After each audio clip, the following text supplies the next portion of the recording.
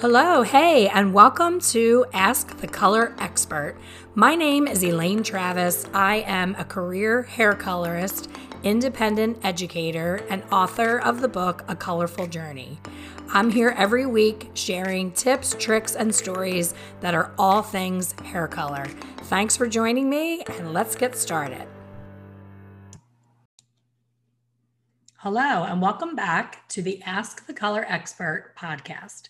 Today's special guest is not exactly in the hair industry, but what he has to say and what he brings to this interview, you are going to want to listen to as both a stylist behind the chair, as a salon owner, as an educator, as anyone really walking planet Earth needs to hear what this man has to say. So, getting ready to introduce him, I just shared with him, he has quite a bio when you research him online. I'm super impressed that he even has time for me.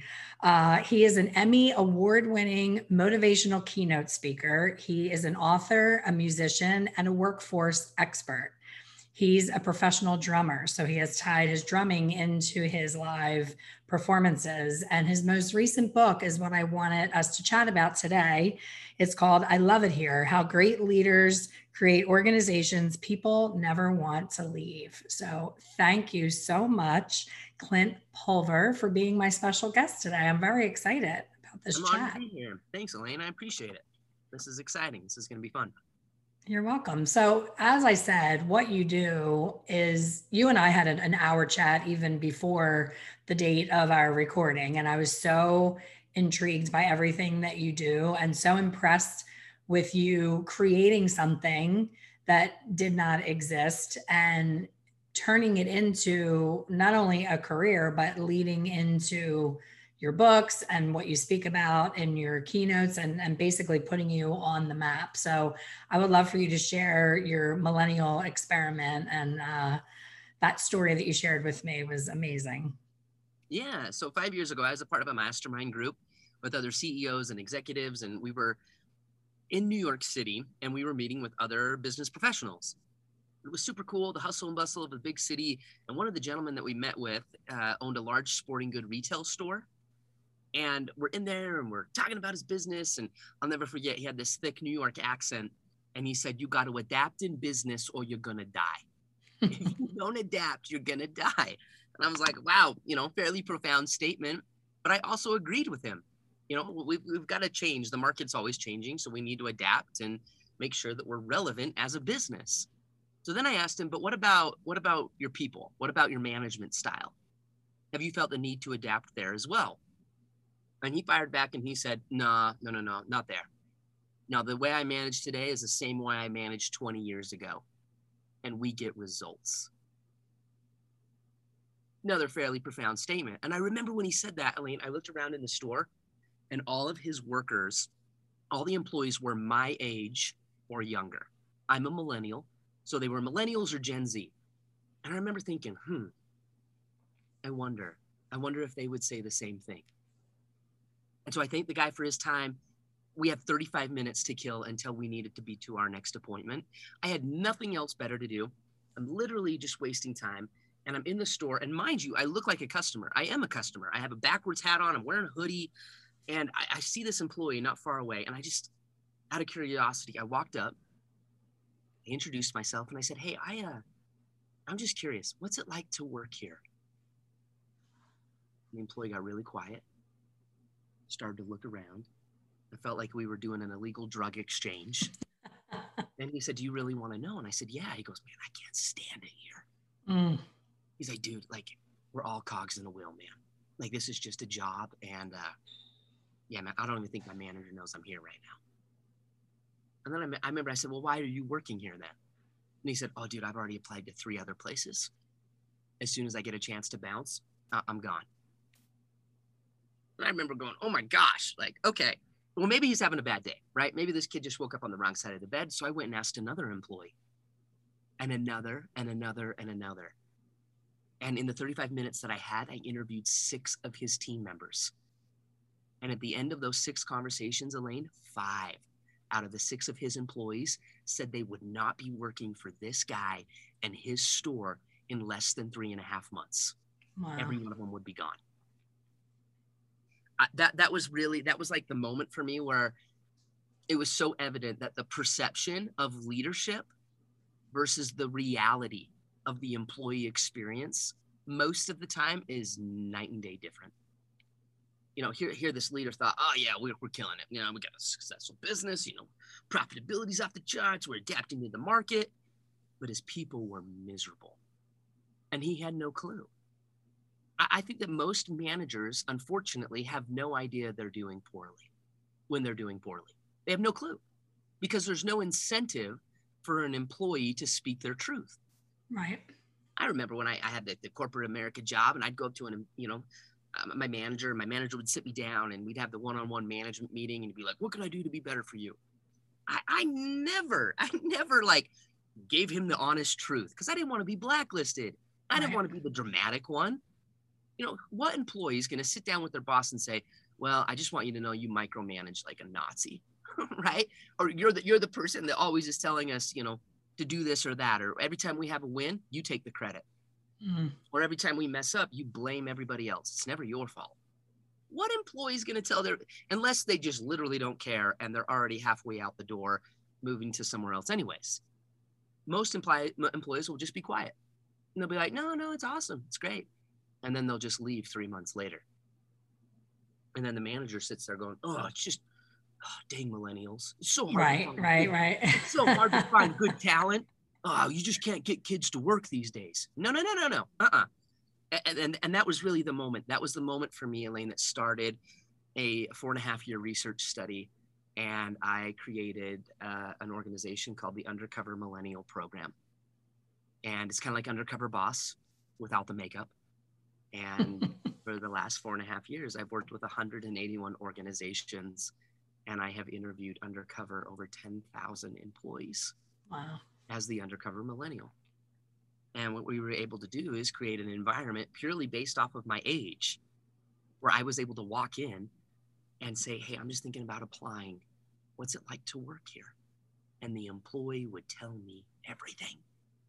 And then we could take that research, that honesty, and create significant change. We could close the gap between that perception of leadership versus the reality of the employee experience, and allow leadership to see the hearts and minds of their people in a way that they had never seen on a survey, in a way that they never get in a one-on-one management meeting. And in doing so, they changed and they improved, and they became organizations that were significant for people, not just successful. And we wrote a book about it, and we titled the book, I Love It Here: How Great Leaders Create Organizations Their People Never Want to Leave, because that was the magic of the research. When I would go into a hair salon, or I'd go into a bank, or I'd go into a retail store, and I'd walk up and I'd just, hey, I'm just thinking about applying, I'm just looking for work. What's it like to work here? Would you recommend it? And when those stylists, when those employees, when they would fire back and say, oh my gosh, I love it here. We love it here. I mean, it's a wonderful place to work. What we do, they're flexible, they understand us, they care about us. And then with that would trend from employee to employee to employee. That was really the significance, and to find out what leaders were doing, what salon owners were doing to create organizations that people never wanted to leave.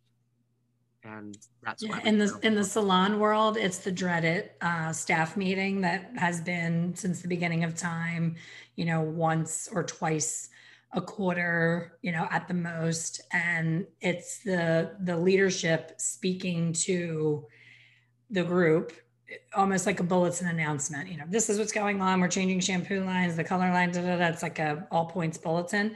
And I was on the employee side in the beginning of my career, and we would all, be huddled in the break room, which is, I call it the broke room, because everybody's in there bitching and they're not making any money. They're just complaining. And everybody would be fired up saying, we're going to tell them, that we don't want to do this anymore, and we're all going to stick together. And then whoever was the poor soul that had to say it for the group expected everyone to back them up. And when they would say it, the way that the owner reacted, everybody just shrunk back in their chairs and was like, I didn't say that. I don't agree with that. So I stopped. I mean, I've owned a salon for 30 years. I haven't done a meeting in probably 12 years. I just stopped it altogether because it didn't do any good. You know, the owner dreads it because they know people are just going to bring things to the table and complain about things. And the employees don't like it because, number one, they're missing billable time behind their chair to sit in this meeting.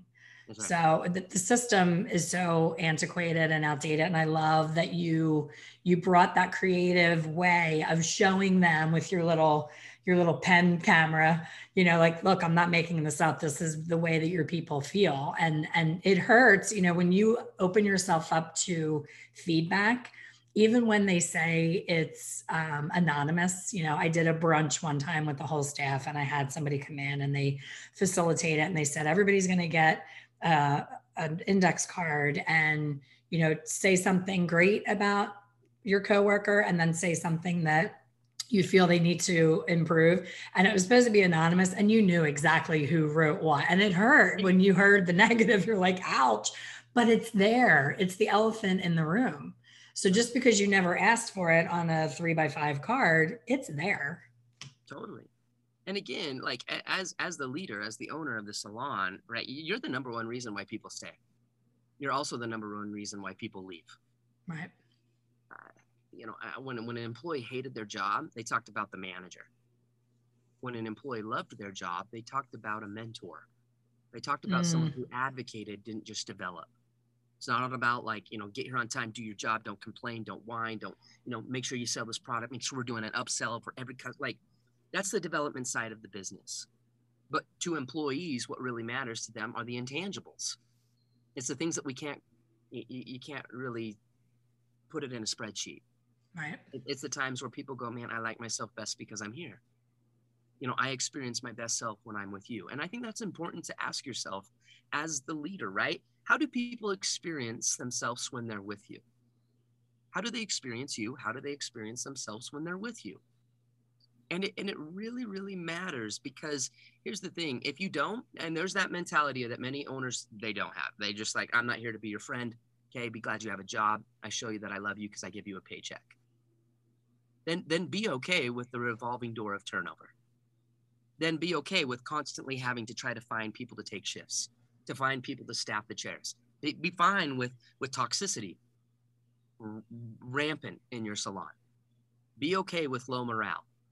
Be okay with low productivity. And it's costing you thousands of dollars. I don't think sometimes we really understand when someone leaves and they don't come back, what that costs you in hiring and what you lose in productivity, what you lose in efficiency, what, you know, and again, just the morale of a salon. And why not? Why can't we just tweak a few things? Why can't we just learn to listen a little bit more? Why can't we do a few things? And that's what I saw that great leaders were doing. And it paid back in spades, not just financially, not just, you know, on the P&L statement, but my goodness, you actually created an environment where people thrived at work. They didn't just survive. They weren't stressed out. It wasn't just a job. They weren't walking on eggshells. Like it was a culture where people felt safe to contribute. People felt safe to open up and to talk. And you know what? If I have a concern, I could go to my manager because I know my manager has my back and I know my manager really cares. And she actually values my opinion. Now, yes, she has standards. Yes, she understands that we run a business and she's got, you know, she's got expectations. But she also gives a darn about who I am and that I've got a life outside of the salon. You know, what a concept, right? What a concept. And those small little changes over time, little by little, it becomes a lot. I love that you said life outside of the salon because that's the one thing that, you know, people do complain about the millennial work ethic, but it's because it's foreign to other generations. We were the grind generation, you know, work 12 hours a day, don't take a lunch break, squeeze people in, come in early, stay late. And we're, you know, my generation, when we see the millennial saying, I don't even want to work 5 days, I want to do a 4-day schedule, I want to do a 3-day schedule. There's something, as you know, the situation with it's mirroring, and it's like you're pissed off because you didn't think of it. You just worked your butt off for all those years, and they're doing it smarter, and they have more work-life balance, you know? So I love that they're bringing that into our industry and that salons are finally adapting to a new way of doing things. It doesn't have to be Tuesday through Saturday because it always was. Women don't only wash their hair on Saturday anymore the way they did in the 60s, you know? Things just stay the way Yes. that they are for no other reason than that's just the way that they are. Yes. Yeah, things change, right? And we need to change with that. And I will say this in the same vein, if we can, the quicker we can stop looking at millennials as millennials and look at them as people, the more Mm, significant you will become in their lives. I see a lot of owners and managers, and they have this mentality, and they read 3 articles in Forbes, and all of the other managers complain about a younger generation. So then all of a sudden they stereotype every young person, and they automatically think, you're entitled. You're that little brat that doesn't want to work 5 days. You're the one that just wants to rise to the top, and all of a sudden you want a 20% increase in pay. Like like we create these stereotypes. And in my research, 10,000 people, and that wasn't just millennials, it wasn't just Gen Z, it was boomers, it was Xers, all the generations. And I saw some massively entitled, lazy boomers. I also saw some massively entitled and lazy millennials. But I also saw millennials that had a crazy work ethic, beautiful communicators, talented, skilled, willing to earn it. I also saw the same in boomers. But there's like this mentality, like boomers hated the hippies. It was like, cut your hair, hippie, right? We always hated the younger generation. And now the Gen X is doing it to millennials, and millennials are doing it to Gen Z. Get rid of the stereotype. right. Stop looking at somebody based off of a generation, off the year they were born. You cannot do a one-size-fits-all approach and say, well, you were born in the 80s, so that means that you don't give a rip and that you're just going to, you can't do that. Right. That's a fallacy in leadership, and it'll ruin your chance for connection.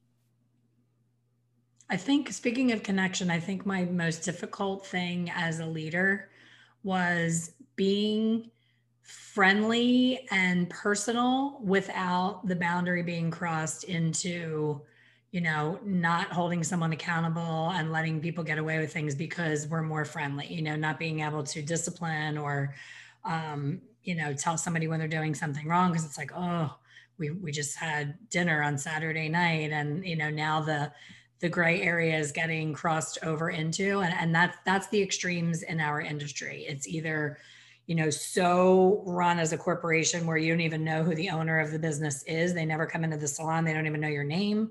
Yeah. Or it's so personal that people end up staying in a situation that no longer is a good fit for them. But they're like, oh my gosh, I grew up with her as my mentor and as my boss, and I can't leave her. And that's that emotional crisscross that happens. You're absolutely right. In every organization, in our research, we found there were 4 types of managers. 4 types in every salon, in every retail store, in every hospitality chain. Like they literally are in every organization.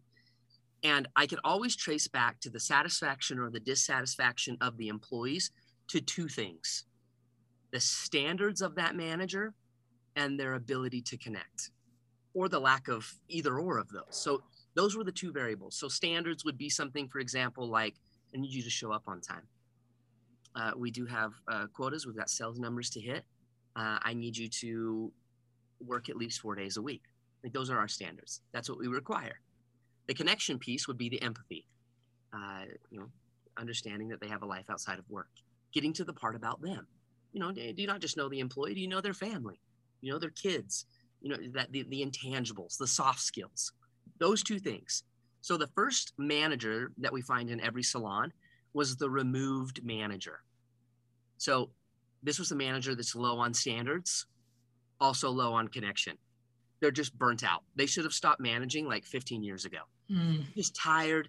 They're kind of in the salon, but they're not into the salon. They're just there, and they kind of sit back and they'll take a few clients, but most of the time they just bark orders.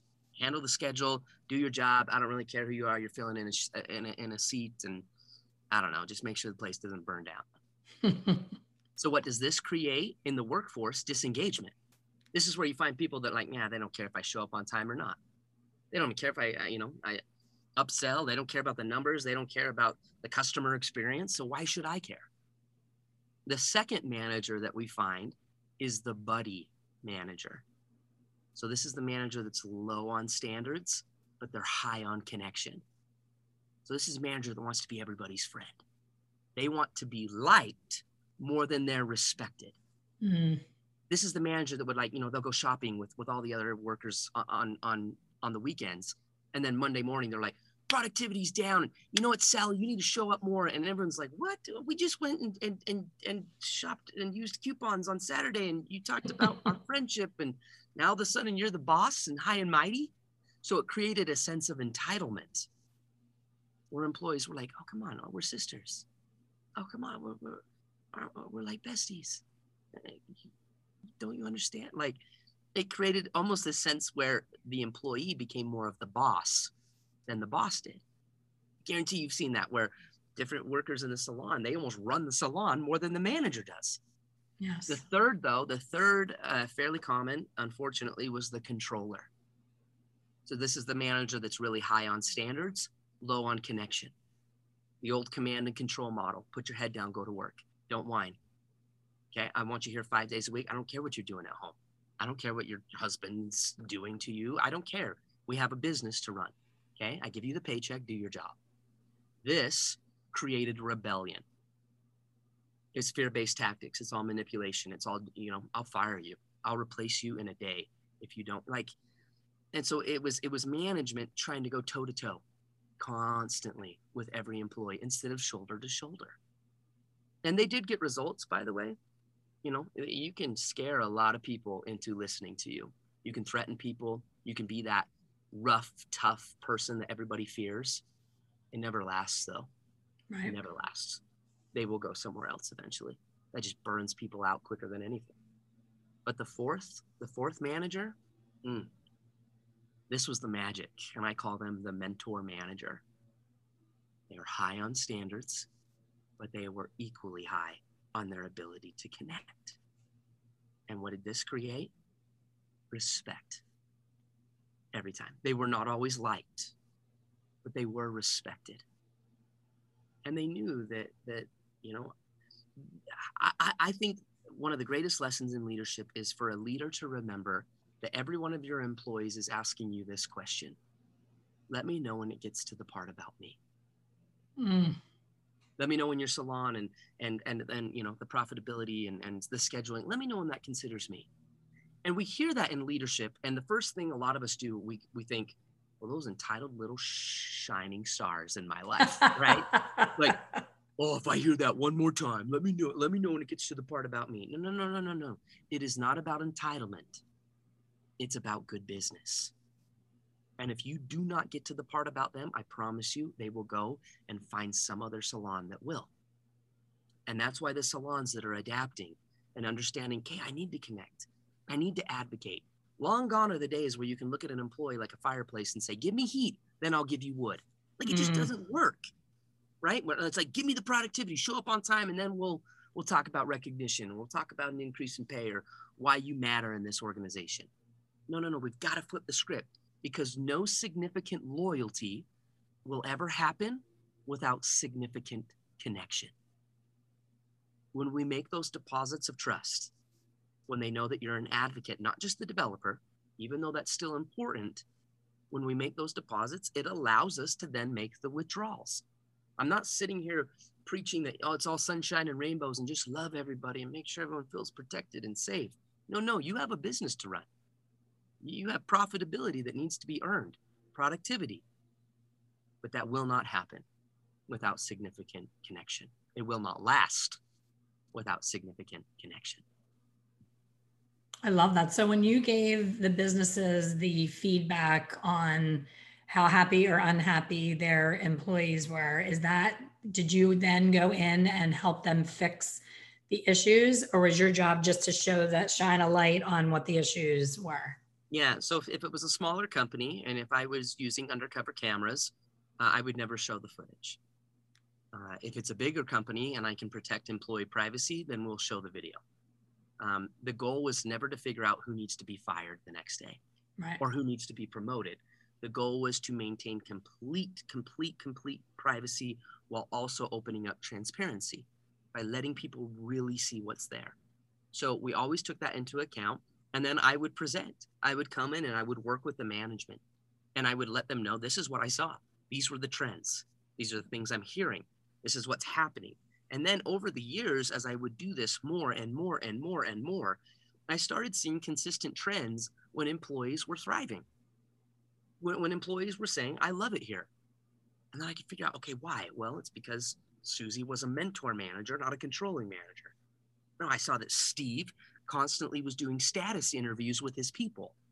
And then, oh my goodness, and so was Rebecca in a totally different industry, but they were getting the same result.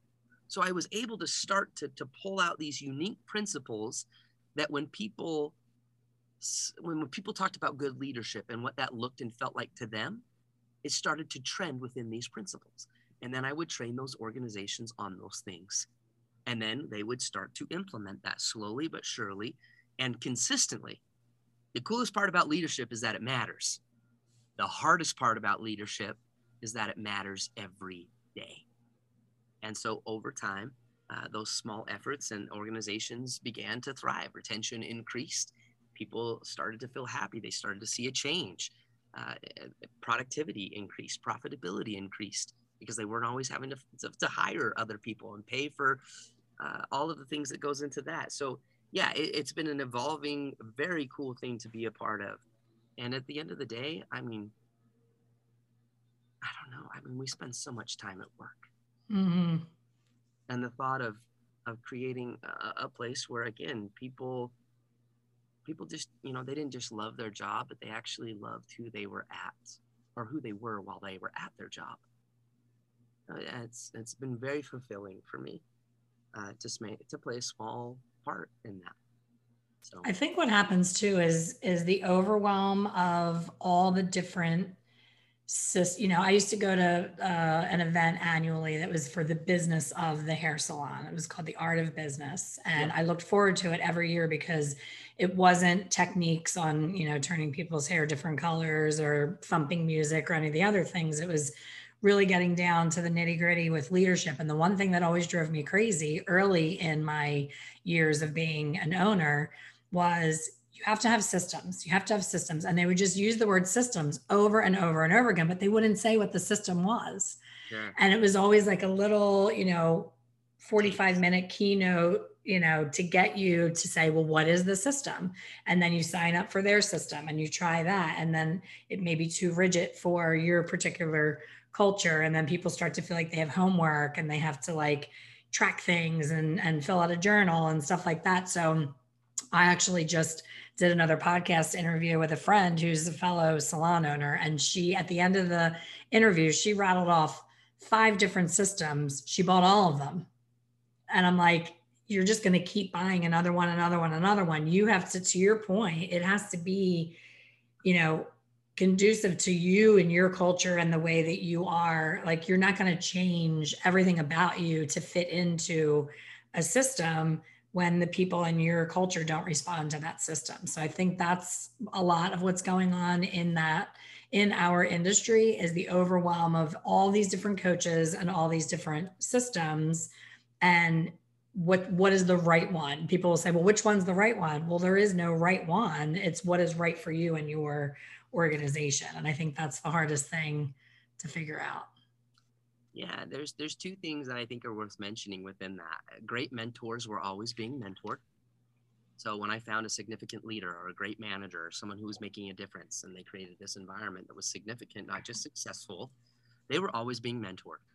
They had somebody, whether it was a coach, even a book, they were doing, they had some system, right? They had some accountability partner. They had someone that they had seen in the hair industry that they just looked up to. And they collaborated with them a lot and they took their problems to them. And that made them more efficient. That made them more effective. So great mentors were always being mentored. So there is a side of that is important. You put a hard to catch horse in a field with an easy to catch horse, you usually end up with 2 hard to catch horses.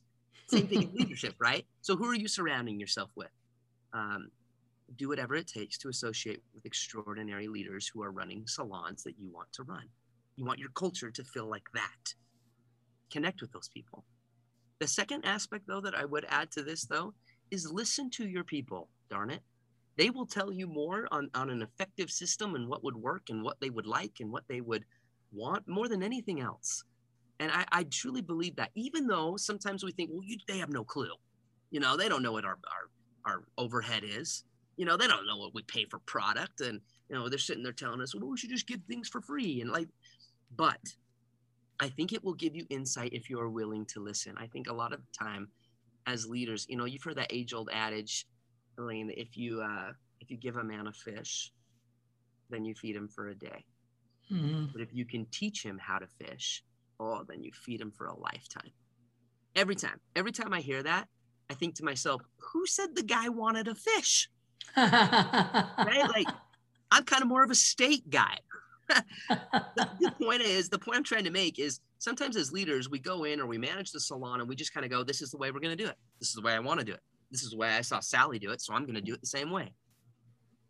And we don't pause for a minute and think and just go, okay, well, would this work with my people? Because every salon has a different culture. Every salon has different people. So obviously that would create a different community that vibes and jives with different things. So I think it's really important for you as a leader. I learned in aviation, I went to flight school, was a pilot for a long time. Every airplane had a manual. It had like a user guide. It would tell you at what speed you needed to take off at, what speed you needed to slow down for landing, at what speed the airplane would stall. But that never replaced really getting in the seat and flying the plane. Instinct, yeah. Yeah. And we can't just all of a sudden read some leadership book or go to, watch some system and then all of a sudden just come in guns a-blazing and just implement it. And then we get frustrated with why things aren't changing. And then we get another system and we all of a sudden see the same result. And it's just Absolutely. this. So can I really quickly just give one takeaway, like something that a salon owner could do right now that would maybe put them on the right track of creating a better culture, creating an organization where people maybe feel a little bit more seen, heard, and understood. Is that cool? I'm looking at I would love that. Yeah, you're great. So I also spent a little bit of time in the medical world. I was an orthopedic consultant for a long time. Is there anything you have? How old are you? 100? Geez, I feel like it. Every day I wake up. Pilot. Go down to tie my shoes and I'm like, what else can I do while I'm down here? I'm getting old. I love it. So in the medical world, in the OR, the doctor would call out frequently and ask for a status update. I need a status update on the patient. What are they doing? How are they looking? Give me the status. What they're really asking are, what are the vital signs of the patient? So we all, as living human beings, have 4 vital signs: our heart rate, our respiratory rate, our body temperature, and our blood pressure. Okay, if one of those 4 things is out of whack, you're in trouble. Employees have the same things. And what you do in the medical world is, when you're treating a patient, you look at the vital signs, because the vitals determine treatment. Vitals determine treatment. After we would treat a patient, we would then recheck the vitals, and then you treat them again. And we would do that until healthy stability is maintained long-term. It's not rocket science, but that is the principle. And so I found this routinely in my research, that good leaders were conducting one-on-one what I call a status interview. This is not a one-on-one management meeting. This is not a time for you to sit down with an employee and check their performance and go over, issues. And that's not what this is about. This is a moment that's almost informal. You could do it on the phone. You could do it over a Zoom call. You could do it in the salon. You could do it back in your office. You could go on a walk. Doesn't matter. The goal of this interview is to first start with vocal praise. And I want everybody to think right now of your 3 best rock stars in your salon. Like, who are your best people that if they left tomorrow, they would hurt your salon? You'd be in a hard spot. Because I think it's really worth considering right now, especially as we're coming out of the pandemic. 2020 had the highest retention rates that we've seen in a long time, because everybody was nervous about COVID. Everybody was grateful if they had a job, right? They were just grateful if they had hours, if people were coming into the salon to get their hair cut. Now we're coming out of this, and employees, they remember 2 things. They remember, 1, how they were treated during the chaos.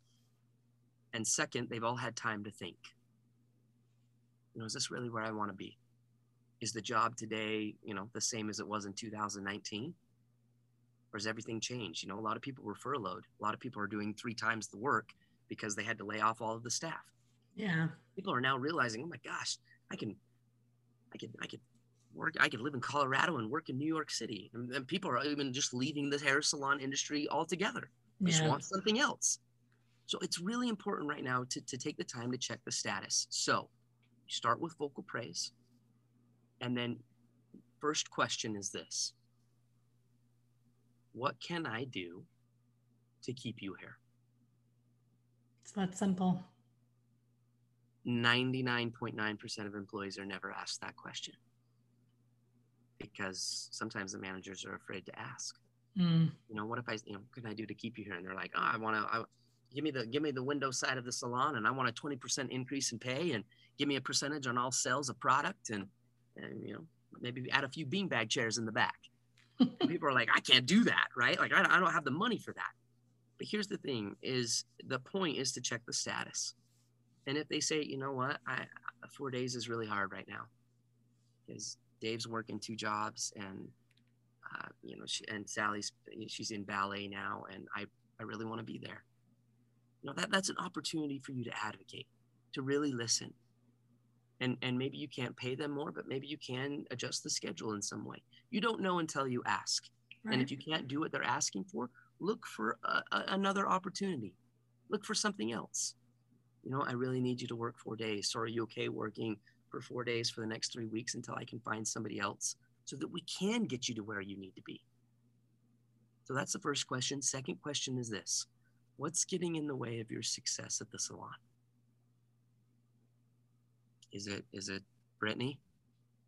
Is it Jessica? Is it me? Is it the pay? Is it the schedule? You don't know. You don't know until you ask. What's getting in the way of your success? And then the third question: what can I do to help you get there?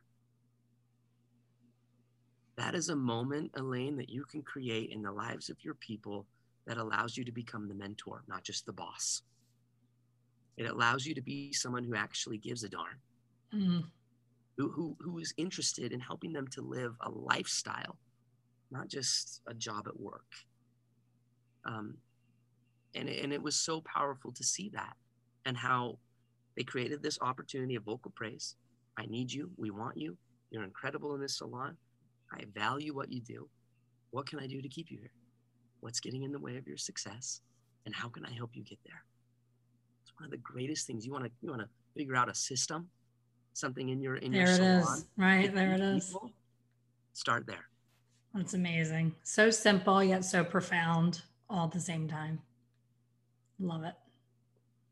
Well, I could talk to you forever, and I'm amazed. I want to see how many more careers comes out next time we talk. You are a multi-potentialite. You definitely live life to the fullest, and I love that. And I can't wait to see what's next for you. So tell people how to find you and see more of you, a website, where to get the book, all of those good things. Yeah, thank you. So the website is clintpulver.com, and the book is available on Amazon. It's titled I Love It Here. And I'm on all the social media platforms and all the things. And I just really appreciate you, Elaine. There's a lot of people that you could choose to be on the show, and you gave me the time, and I appreciate that. I appreciate everyone that's listening, and look forward to connecting in the future. Thank you. And thank you for your time. I appreciate you as well. And you're so amazing to talk to and so interesting. And I can't wait to see more of you. We need you in the beauty industry. We have to get you into our shows. Let's do it. We need to see the drum show too. I think that's awesome. It's a good time. It's a good time. Thank you so much. And thank you all for listening. We will see you on the next one. Thank you for listening to the Ask the Color Expert podcast. Please subscribe and be sure to leave a review. For more information on hair color education, please visit my website, www.expertcolorsolutions.com. See you soon.